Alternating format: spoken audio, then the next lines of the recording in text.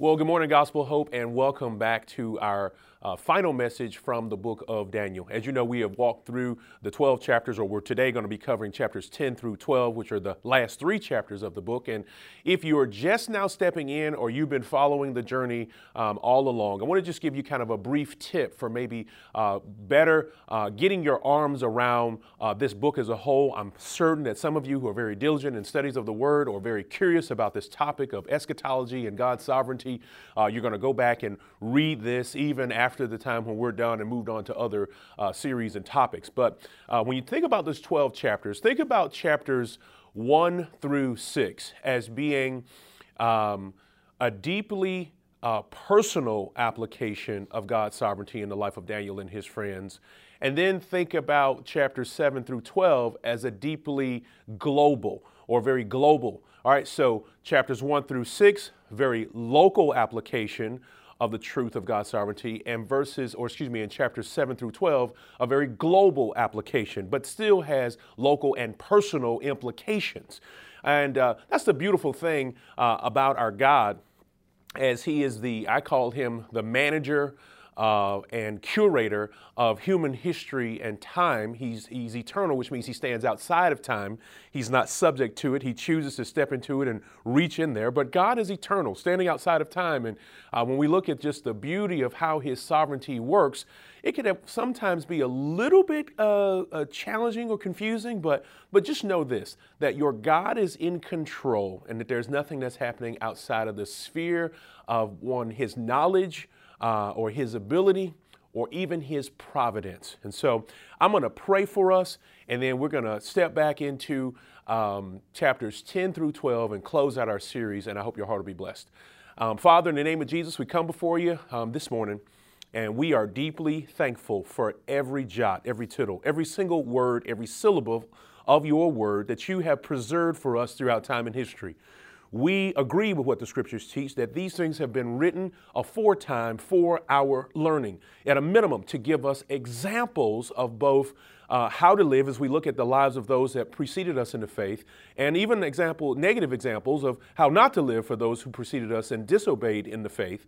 But also, Lord God, giving us just this historic diary of your great work among men. Lord God, it is refreshing and it is encouraging. And it also, Lord God, at times can be frightening. And we just pray, Lord God, that where we find ourselves struck with fear and anxiety when reading your passages or reading your text and reading, Lord God, just this beautiful, Lord God, just kind of display of your excellent greatness, that you would rescue our hearts from that anxiety and cause our anxiety to be swallowed up into a new sense of worship and appreciation for you and your great work. So lead and guide us now as we take on these final three chapters. In Jesus' name, amen. Amen. So if you were here last week, you know that the title of last week's message was The Long Game, The Long Game. And one of the great encouragements from that message was, a deeper understanding or a better understanding of the end times gives us a more consistent faith in the meantime. And we kind of use the analogy, if you will, of the stock market and how, regardless of how it's trending in the meantime, if you understand how it happens over all time, you can invest with greater confidence. And what I hope happened as a result of that message was that many of us who were afraid of or ignorant of eschatology, that is the study of end times, were brought a little bit closer and were compelled or encouraged to actually invest their more faith more consistently in what God is doing on a grand scale. And so today we're going to continue our conversation on the long game. The title of this is just The Long Game Part 2, and we're going to look at yet another aspect of God's big plan, his big story of redemption. And we're going to look at it again with a particular focus on the Lord's sovereignty. In order to help us appreciate this, I want to tell you about a time that I worked for a particular organization back in the day. Seems like I've had a million jobs, but trust me, I'm not. I stay some places for a very long time. Many of you already know that. But anyway, here goes. I definitely remember back in the late, I think it was 1998, I know for a fact it was 1998 and 1999 that I worked for the largest salty snack manufacturer in the world, and that is Frito-Lay, for those of you who don't know. And I remember during my first few weeks, there was an orientation that we were going through, and they took us inside of one of the facilities where they manufacture the product. And I remember seeing this trailer off of an 18-wheeler being lifted up by some apparatus as if it were a toy. And all of these tons of potatoes rumbling off of the back of this truck onto some sort of conveyor, and it was moving about, and there was some kind of analysis going on. I think there may have been like lasers and waters and conveyors involved. And the person who was orchestrating the tour told us that Frito-Lay at the time had the largest contracts with farmers nationally, and they had so many potatoes that they actually took the potatoes that they didn't want and gave them to their competitors. Now that's a really interesting idea, that you have so much marketplace sovereignty that you can give your leftovers to your competitors. I was struck by that. But there's something else that I want you to note by this story in terms of Frito-Lay's footprint in the marketplace. And this is something that strikes my heart today, some 20 plus years later, after having left the organization. Whenever I walk into a grocery store, if I walk, I don't know whether it's in Mississippi, whether it's in Madrid, whether I'm in LA, whether I'm in Missouri, whether I'm in, Alabama, Florida, no matter where I am, I know that I can walk down the aisles of a liquor store, or a package store, a corner store, a drug store, a grocery store, something as massive as a wholesale club like a Sam's Club or BJ's, in any country, in any state, of any size. And I know that when I walk down the aisles, I'm going to see these products from Frito-Lay arranged this way: Tostitos, Doritos, Fritos, Cheetos, Allies, Lay's, and Ruffles. Same order everywhere you go. Tostitos, Doritos, Fritos, Cheetos, Allies, Lay's, and Ruffles. This was the global marketing plan, that no matter where you went, you would always see the same thing, regardless of what sections of the store you might have been in, regardless of what part of the world you may have been in. This was a global marketing plan that was pushed down to all salespeople and merchandisers and how the product was to be set up in each one of the stores. And what was beautiful about that is you can see, 20 plus years far removed, or over 30 years removed from working for the organization, I still remember that. And it shapes the way that I view the product when I go into the stores and what I look for. I know what to look for no matter what. Like if I see a bag of Doritos with my eyes closed, I know where to find the Tostitos or the Fritos or the Cheetos. Now this middle section, Allies, Lay's, and Ruffles. Allies is any organization that made a product that Frito-Lay acquired. They bought the company as opposed to organically produce it or made it for themselves. But you would always have that same arrangement: Tostitos, Doritos, Fritos, Cheetos, Allies, Lay's, and Ruffles. And what I found to be amazing about that is that in different seasons of the year, different times of the year, different products sold at higher levels. In other words, right now, during the holiday season, nothing outsells rolled gold pretzels, which is a Frito-Lay product. It's just a common staple in holiday parties and et cetera, et cetera. And then come March Madness, there'll be rolled gold pretzels plus Tostitos, or things that you use for dip. And as the seasons go on, summertime, Doritos will pick up, and Cheetos. And if you go into an urban market, nothing outsells flaming hot Cheetos in the hood. And so it's just it's amazing to me to watch in the marketplace how no matter what the season, what the location, or what the place is, that there is always a flavor that seems to be dominant in that market. But hear this: no matter what the season, no matter what the size, no matter what the location, no matter what the flavor, there is always some aspect of the Frito-Lay brand that people can savor. Why do I share this? Not because I want you to all go run out and fill out applications with Frito-Lay, or that I want you to go out and validate the marketing plan, which you can, or I don't want you to do anything but other than hear this. In much the same way that Frito-Lay has this sovereign market plan, so does God. And while Fritos and Cheetos may not be your thing, you might be exclusively a Lay's person. You might be a rolled gold pretzel person. I want you to hear this: that God has a sovereign plan. And all of our preferences for how the sovereignty of God appears may be different. There are some of you who may appreciate the sovereignty of God as just the general notion that God is in control of all things.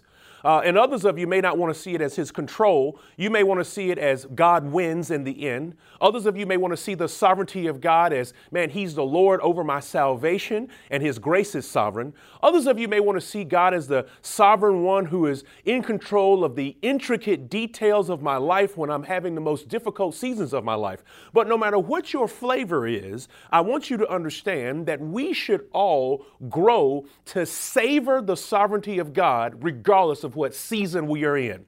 We should all grow to savor the sovereignty of God regardless of what season of our lives we're in. I hope you see what we're doing there is that so God is more ubiquitous than Frito-Lay will ever be. But I want you to note that God has got the same game plan in every market and in every place and in every season and in every stage of life. And it is our responsibility to learn how to savor the sovereign plan of God in every season and every situation of life.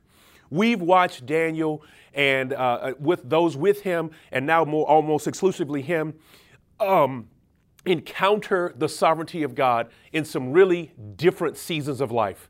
The early seasons of Daniel's life just seemed like it was mostly the sovereignty of God playing out in his own personal choices.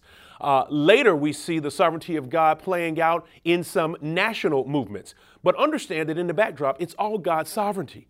And I want us as people to not only grow in our better understanding of eschatology, but I want us to grow in our enjoyment and our appreciation of the sovereignty of God over multiple seasons and times and circumstances of life. We need to grow in this way. And so I'm going to help us grow by looking at some developments in Daniel chapters 10 through 12 this morning. And that is kind of the big idea. We should savor the sovereignty of God in every season of life. So regardless of your point of entry, there's always some aspect of God's sovereignty that is at work most deeply in your lives in this season, no matter what you're going through. And I want to help us to enjoy that and savor that and grow in that through today's message. So as we pick up in Daniel chapter 10, what you're going to notice about chapters 10 through 12 is that it is a more detailed unpacking of some of the previous visions that Daniel has already had about the upcoming events that will impact Israel directly, their migration as a nation, and ultimately how things are going to impact the whole world at large and how we will ultimately see Christ when he comes into its kingdom. All these things are in view. And so as we look at this, I wanted to invite you to join me in Daniel chapter 10, and let's look at verses 10 through 14.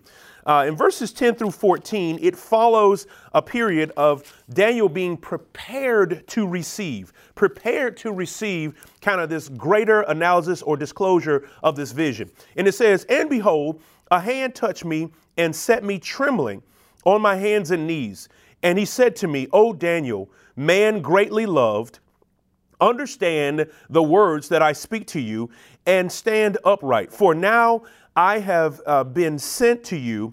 And when he had spoken these words to me, I stood up trembling. Then he said to me, "Fear not, Daniel, for from the first day that you set your heart to understand and humbled yourself before God," from the first day that you set your heart to understand and humbled yourself before God. I want to hear that one more time.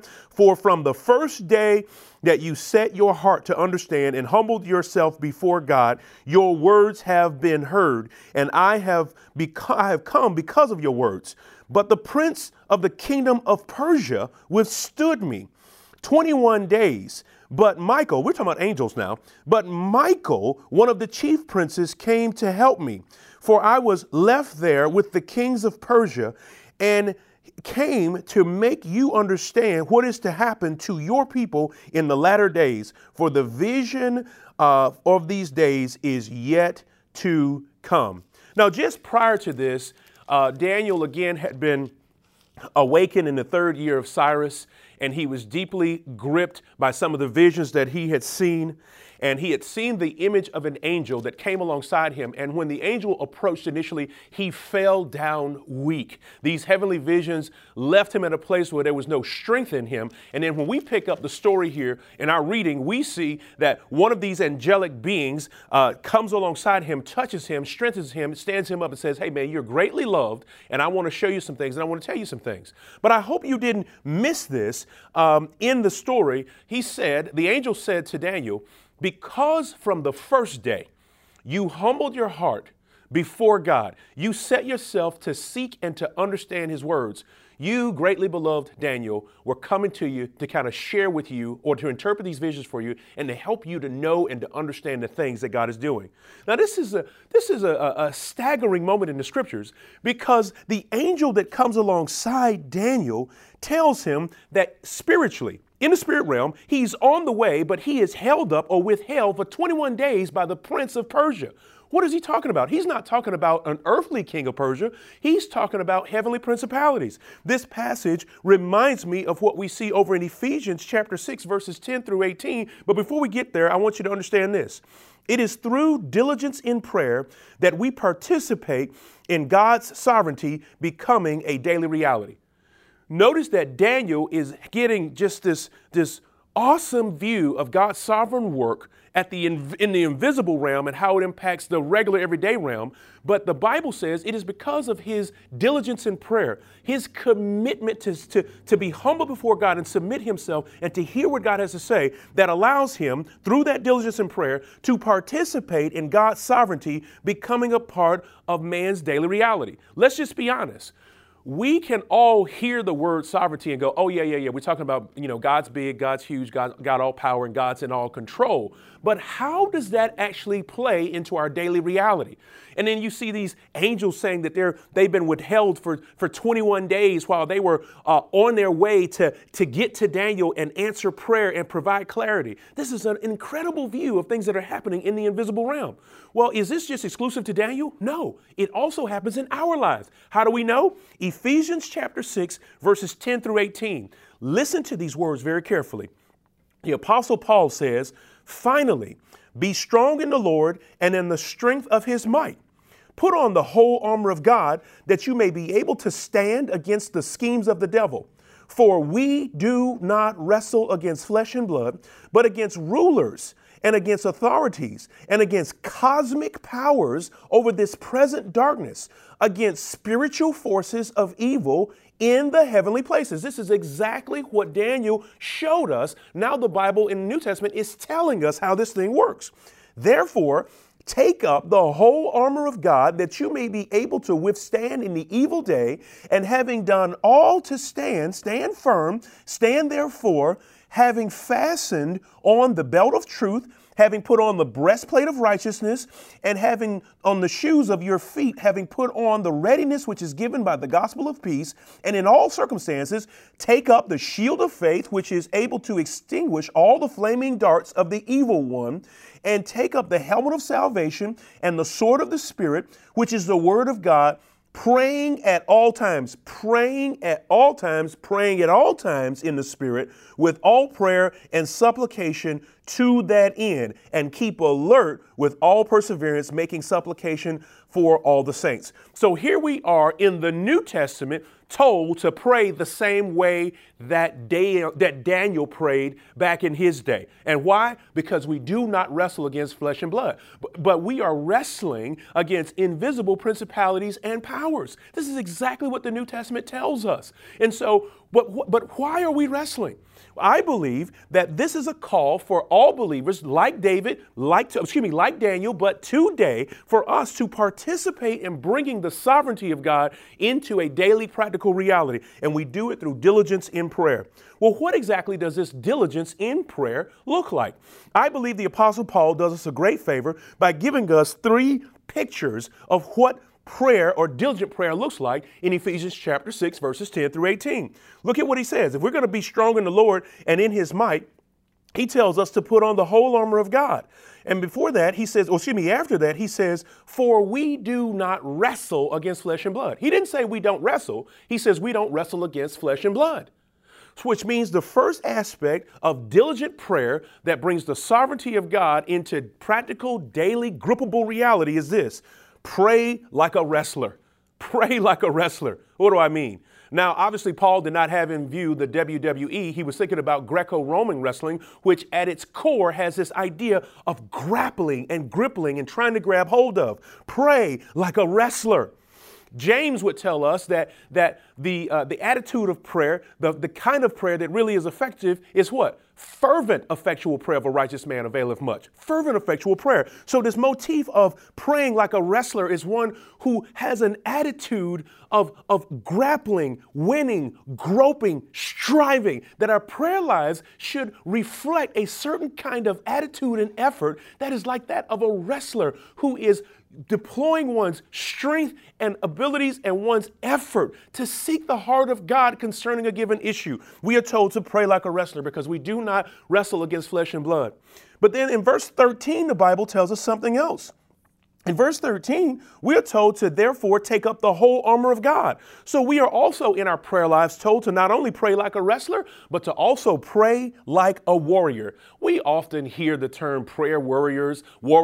It has become kind of a cliche phrase for people who pray a lot, et cetera, maybe a team of people who like to pray that we might call on when we're having a difficult time. But we are all called to pray like warriors. We're told to put on an armor. Well, what does it mean to pray like a warrior? That means to be specific, intentional, and strategic. Notice that when Paul calls us to put on the whole armor of God as a part of our wrestling, not against flesh and blood, but against these cosmic powers, notice how he in detail strategically outlined what each piece of the armor does, right? The helmet of salvation, the sword of the Spirit, the breastplate of righteousness, right? The girdle of truth, the gospel of peace, shodding our feet, having a shield of faith that is able to extinguish the darts of the adversary. This is very specific, intentional, and strategic. We ought to pray like a wrestler, which is the attitude of fervence and seriousness in our prayer lives. And we ought to pray like a warrior, being specific and intentional in the things that we pray about and we talk about and the things that we go before God in.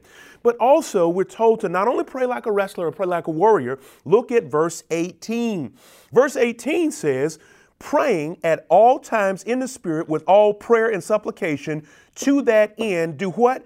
Keep alert with all perseverance, making supplication for the saints. I want you to pay attention to that language. Keep alert. Pray like a wrestler. We already know that. Pray like a warrior, but also pray like a watchman. Step into kind of the warrior motif that Paul has already set up for us. Pray like a watchman, one who keeps alert. But notice that he says in verse 18, the person who's keeping alert, he's praying for all saints. I want to really impress on this right here, that when we pray like a watchman, our efforts in prayer are not aimed at our own issues. We're praying and interceding with all prayer for all saints. You see, when the sovereignty of God really begins to work in my prayer life, not only does it kind of elevate my view of prayer to understand that I'm not just praying about physical things or physical realities, that there is a sovereign, supernatural, spiritual battle that I'm participating in. It not only lets me know that I need to put on a certain kind of armor and be strategic and specific and fervent, but it also says to be a watchman, pray with all kinds of alertness, praying for all saints, praying like a watchman. If you understand the idea of a watchman, it's a person who may have what they consider to be on the surface one of the most boring jobs of all the folks in the Army. That is to simply stand watch in the event that something does happen, right? Their role, the most active part of their role is to stand watch and to not take silence or stillness in the horizon or the environment for granted, but to understand that regardless of what you see, the enemy is planning something. And if the watchman is not doing their job, they put at jeopardy not just themselves, but the whole city that is under their watch. We are called to pray like watchmen. I remember kind of some years ago paying some additional attention to my prayer life. This might sound silly to you, but I would write down my prayers, and oftentimes I would even record myself praying because I wanted to look and listen at what I was praying about. And you know what I discovered? That my prayer life was not very much like a watchman.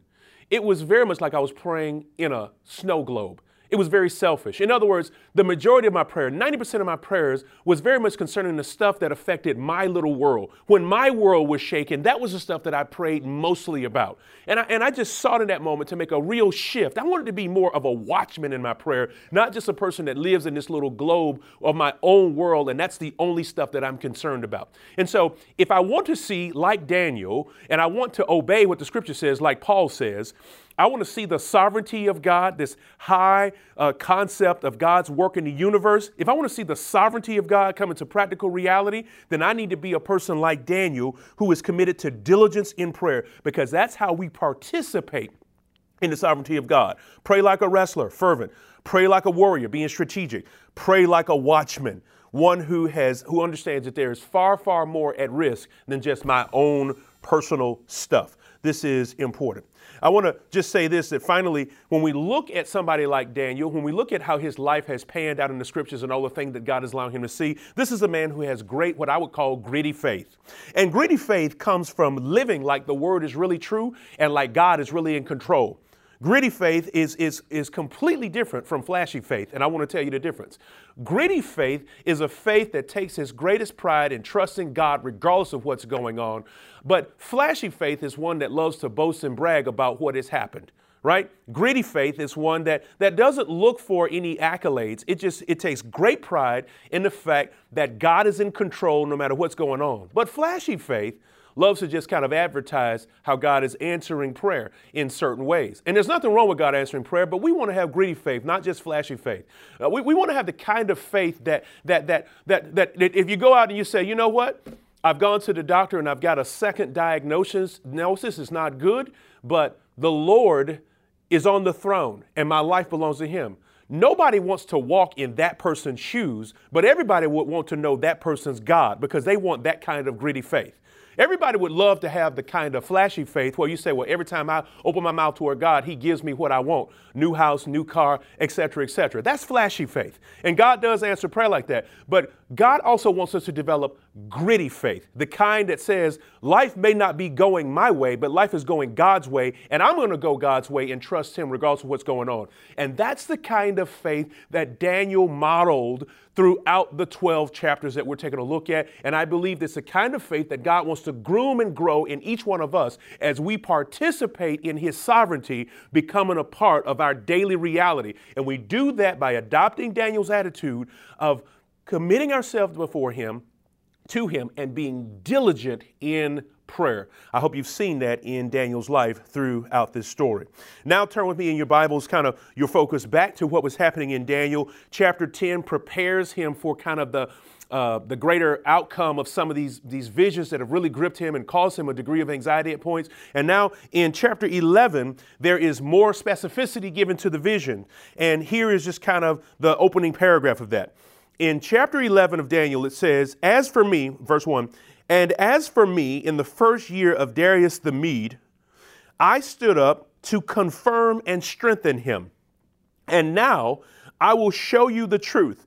Behold, 3 more kings shall arise in Persia, and a 4th shall be far richer than all of them. And when he has become strong through his riches, he shall stir up against the kingdom of Greece. And then a mighty king shall rise, who shall rule with a great dominion and do as he wills. And as soon as he has risen, his kingdom shall be broken and divided toward the 4 winds of heaven, but not to his posterity, nor according to his authority with which he ruled, for his kingdom shall be plucked up and go to outside or others outside of him. This is talking about, again, Alexander the Great. This is more specificity of how his kingdom will grow and advance. And Alexander would have loved to have left his kingdom to his posterity, to his sons or to his offspring or even to his generals. But no, he died subsequent to this, and the normal succession of the throne did not take place. And there's another person coming up who is actually going to produce a great deal of trouble for Israel. This is the beginnings of the movements of a general we talked about last week. That is Antiochus IV. But here's the question one has to ask. What's up with all of this detail? If I were to stand here and read for you the entirety of Daniel chapter 11, your head would spin listening to all of the political, military nuance about how the 4 kings and one from the south and one from the north, the expanse of richness, how coups would raise up and how there would be all of these skirmishes that would result in this person being in control and then this nation or this kingdom being in control. What's up with all of that? I mean, why does God feel it necessary to offer this level of detail? I mean, also, I want you to consider the fact that a lot of the activity that we're seeing in these chapters is covering from 537 BC all the way up to 187 BC, meaning that the first people to actually receive the words of this prophecy, they will only experience a tiny portion of it, but the greater portion of it will happen beyond their own lifetimes. So why does God feel it necessary to give this level of detail? Well, one answer would be this. Diligence in the word allows us to see the sovereignty of God in the history of redemption. You see, whether it's the first generation to receive this prophecy, the second generation to receive all this detail, the third, fourth, or the fifth, subsequent generations were held accountable in God's economy, Israel in particular. Each generation was held accountable for paying clear attention to the words that had been delivered and captured by their prophets. Because if each generation would take responsibility for what God had said to the former generation, they could properly prepare themselves for what God was going to do next. As we talked about last week, the great captain gives a word so that the crew is not taken off guard by things that are happening within their times and culture. And so God isn't just speaking to hear himself speak. He's actually, again, preparing and providing for his people and trying to provoke another level of faith. So when I look at these stories, if diligence in God's word allows me to see the sovereignty of God in the history of redemption, what exactly should I be looking for in all of this?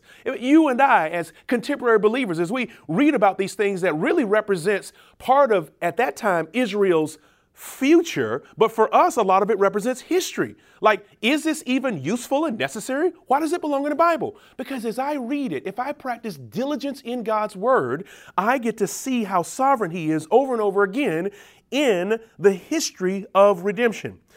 Maybe this passage will help you appreciate this. Hebrews chapter 13, verses 7 through 9. The New Testament authors say, "Remember your leaders, those who spoke to you the word of God. Consider the outcome of their way of life and imitate their faith. Jesus Christ, the same yesterday, today, and forever. Do not be led away by diverse and strange teachings, for it is good for the heart to be strengthened by grace, not by foods which have not benefited those who are devoted to them." The big story there is that Jesus Christ is the same yesterday, today, and forevermore. So whenever I pick up my Bible, I am looking for that common thread, even if it's really chunky historical information that doesn't seem to apply to me directly in some way. I'm looking for how Jesus Christ is sovereignly the same in redemption, yesterday, today, and forevermore. These are the lenses that we as contemporary believers need to look at the scriptures through. And so I'm looking for Christ in the text.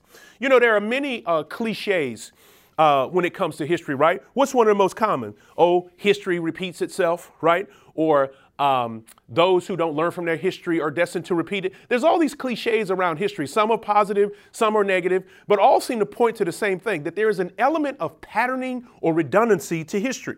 I believe a great biblical truth concerning history is this, is that history is redundant because the need for redemption is ever present. In other words, no matter what time or season or stage of history you're in, we never see the need for redemption going away. So yes, history does repeat itself, but not just because it's cyclical. History is redundant because the need for redemption is ever present. God is the one who is constantly talking to every civilization, every kingdom, and every culture. Why? Because every culture, listen to this, every culture has its bragging right. As we've been following the story of Daniel, we've heard about the advancements of the kingdom of Egypt, the kingdoms of Babylon, the kingdom of Persia, Greece, and even we'll hear about Rome. And I want you to understand this.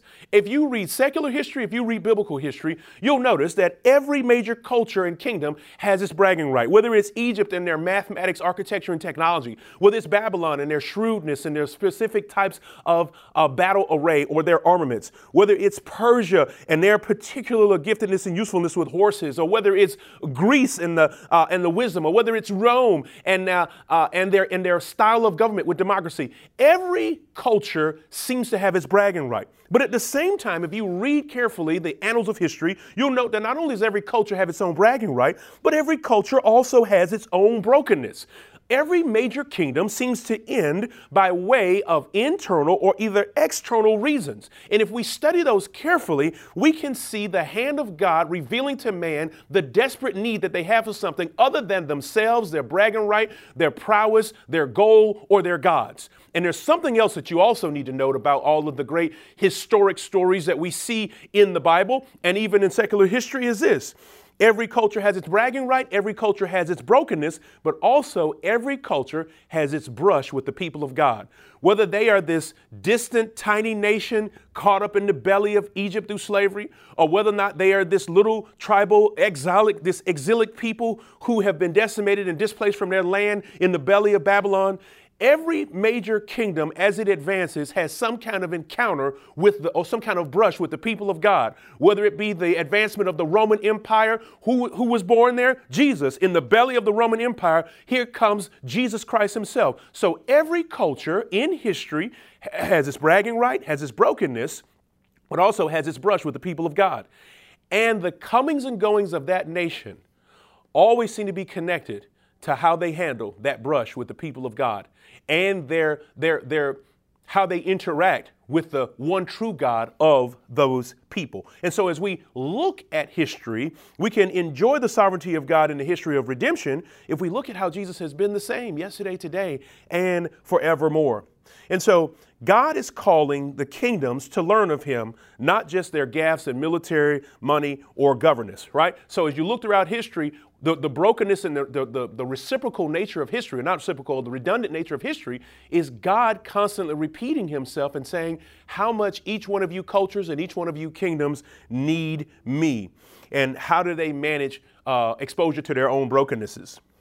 All right. So I think we would be good to note that if we are looking at history, the history of redemption in Scripture, or passages of Scripture that maybe have a lot of movement of kingdoms, we would be good to note this, that every culture's critique, anything that we can look at a culture and say, man, they did that wrong.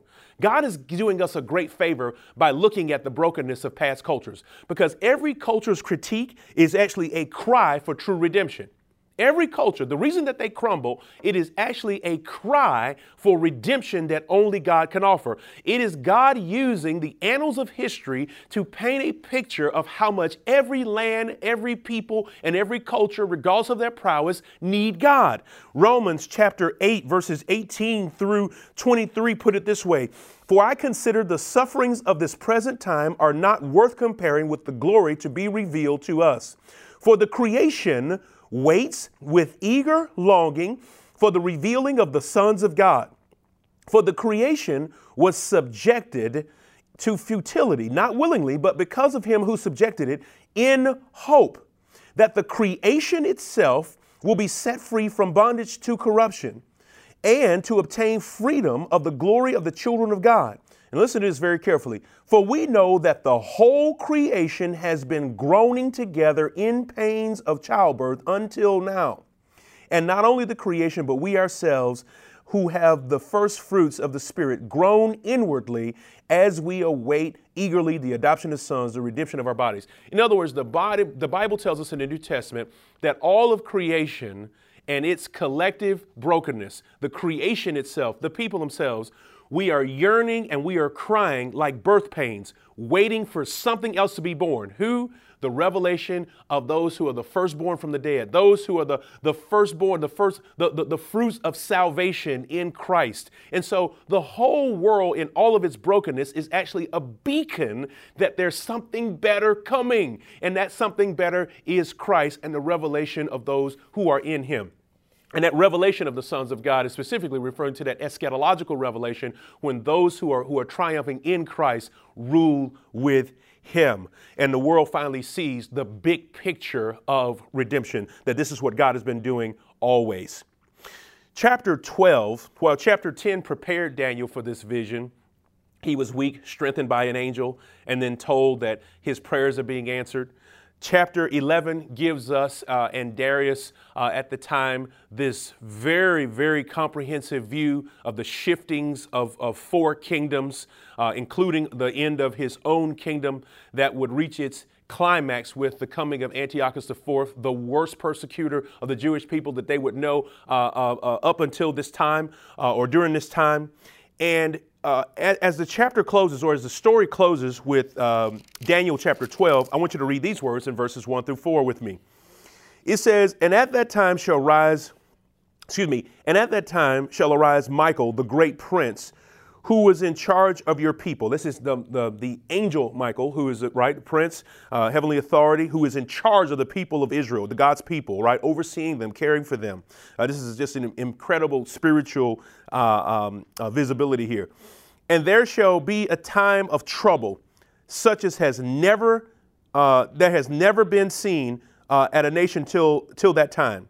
But at that time your people shall be delivered, and everyone whose name shall be found written in the book. And of many of those who sleep in the dust of the earth shall awake, some to everlasting life, and some to shame and everlasting contempt. And those who are wise shall shine like the brightness of the sky above, and those who turn many to righteousness like the stars forever and ever. But you, Daniel, shut up the words and seal the book until the time of the end, and many shall run to and fro, and knowledge shall increase. Now, in this moment, Michael is, or the vision is being interpreted, the final stages of the vision is being interpreted as this, that Antiochus IV will come in and God's people will be subjected to a level of torment and a level of desolation and suffering and persecution they've never experienced before. And then the scriptures seem to parallel Antiochus IV's treachery with that of the Antichrist at the end of all things. So in other words, it's like the views of the prophets skip right over the church. They don't skip. It's just that the church was not revealed to them. And Peter talks about this.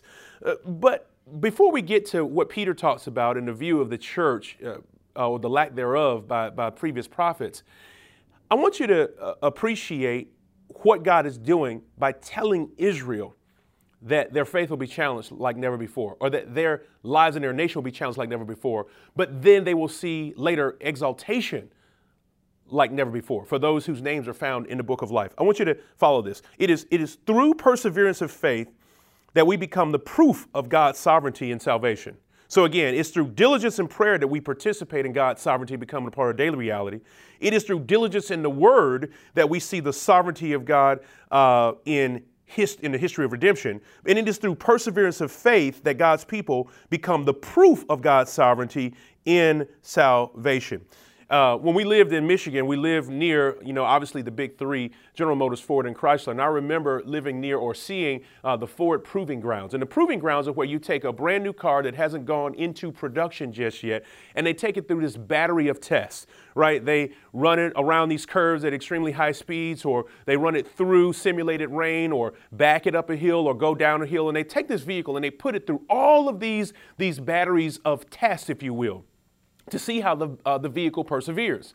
But I want you to understand that the point of the engineers taking that vehicle through the test is not to destroy the vehicle, it's to prove it. It's to prove the vehicle. It is to become absolutely clear on its strengths and its weaknesses so that they can go back to the drawing board and effectively strengthen and improve the vehicle. When you think about the perseverance of God's people, His sovereignty in the perseverance of our faith, when our faith is under pressure, the testing of our faith is actually the proving of our faith. Or 1 Peter would put it this way. We have been begotten to an inheritance that is in 1 Peter chapter 1, verses 4 through 9, to an inheritance that is imperishable, undefiled, and unfading, kept in heaven for you, who by God's power are being guarded through faith for a salvation ready to be revealed at the last time. In this you rejoice, though now for a little while, if necessary, you have been grieved by various trials, so that the tested genuineness of your faith, more precious than gold that perishes, though it is tested by fire, may be found to the result of the praise and the glory and the honor at the revelation of Jesus Christ. So in other words, the testing of the body is not like the test you get in school where they're trying to find out what you do know or what you don't know, or maybe to fail you. But God's testing in sovereignty is a proving of the genuineness of our faith, just like a vehicle that is being proven whether or not it can handle certain conditions. Our faith is being proven. And so in God, in sharing these prophecies about Israel's persecution, and then also how there will be a season of persecution that affects those who are here in the end times, the whole point is to prepare us for the proving of our faith, the testing, which is more the proving of our faith. Why? To see if we're devoted to anything other than God, to make sure that there's nothing in us that desires anything other than God, and to also strip us of any dependencies that we have on anything other than God. That's the point of our faith being proven.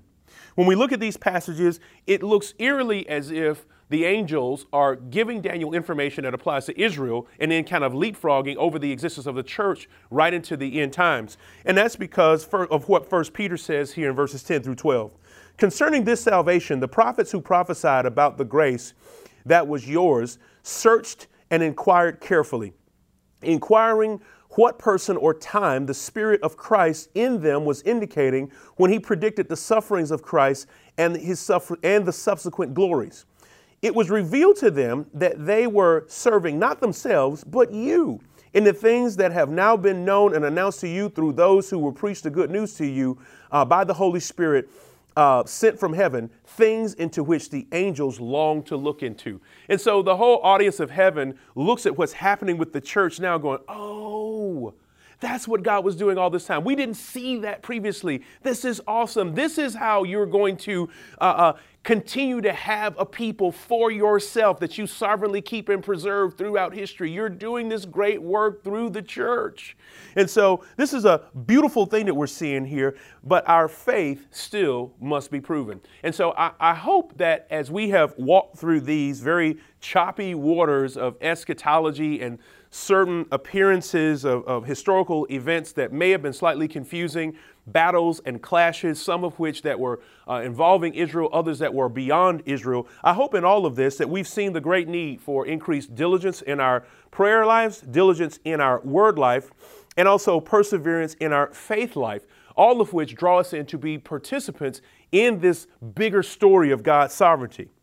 I hope that also for us, that we understand as we increase in our knowledge of the bigger story, it enables you to live out a higher quality of your own personal story. So let's not avoid the larger topics of Scripture, or the largest topics of Scripture, such as the sovereignty of God and salvation, the history of redemption, the big topics like eschatology. Let's not avoid those because they're unfamiliar, but let's dive into them because they actually equip us to live more confidently and effectively right now in the meantime. One of the questions that came up in community group just a few nights ago that I really appreciated was, in light of all of the end time discussions about coming clashes and battles, should we be sharing the gospel from the vantage point of eschatology? And I would say this, sometimes yes. But what we really need to be faithful to is this. Share the gospel by way of application. Share the gospel against whatever the current backdrop is in our times in history. Remember, the whole goal of the church is to model for the world that Jesus Christ is the same yesterday, today, and forevermore. And how do we do that? By showing the gospel or sharing the gospel against whatever the current historical political backdrop is. Whatever's going on in our nation right now that is the most apparent and most pressing thing, share the gospel against that backdrop. That's what's happening in the life of Daniel, that the story of redemption is being painted against the current backdrop of what Israel is going through. And that ethic does not go away. We should be sharing the gospel against our current backdrop, which demands that we increase in gospel literacy, that we grow in our knowledge of the gospel and how we might present it or share it. Open our mouths and say it and share it with people over against the current contemporary backdrop of what's happening in our times. And when we do that, people get a picture of how relevant Jesus is yesterday, today, and forevermore. He's not just the end time God. He's not just the real time God. He's not just a historical ancient God. He is the God of all time. And that is the goal of the church, to model the lordship of Jesus Christ, whose kingdom is for all times, not just for this time, not just for some past time, and not just for the great or the big here and now at the end of all things. So I encourage you, continue to read these passages like these. Get very familiar with the deeper historical stories of God's redemption. But I also want to encourage you that in all things, learn how to share the gospel in such a way that we can show that Christ is King sovereignly, yesterday, today, and forevermore. Let's pray. Father, in the name of Jesus, we thank you and praise you for your great grace and mercy given to us in the pages of your word. We ask now that our hearts would just be knit together in a greater knowledge of who you are in history, who you are in our own futures, and who you want to be and how you want to be revealed right now. That our hearts would say, not because we read it, but because it resonates deeply within us, you are the same yesterday, today, and forevermore. In Jesus' name we pray. Amen.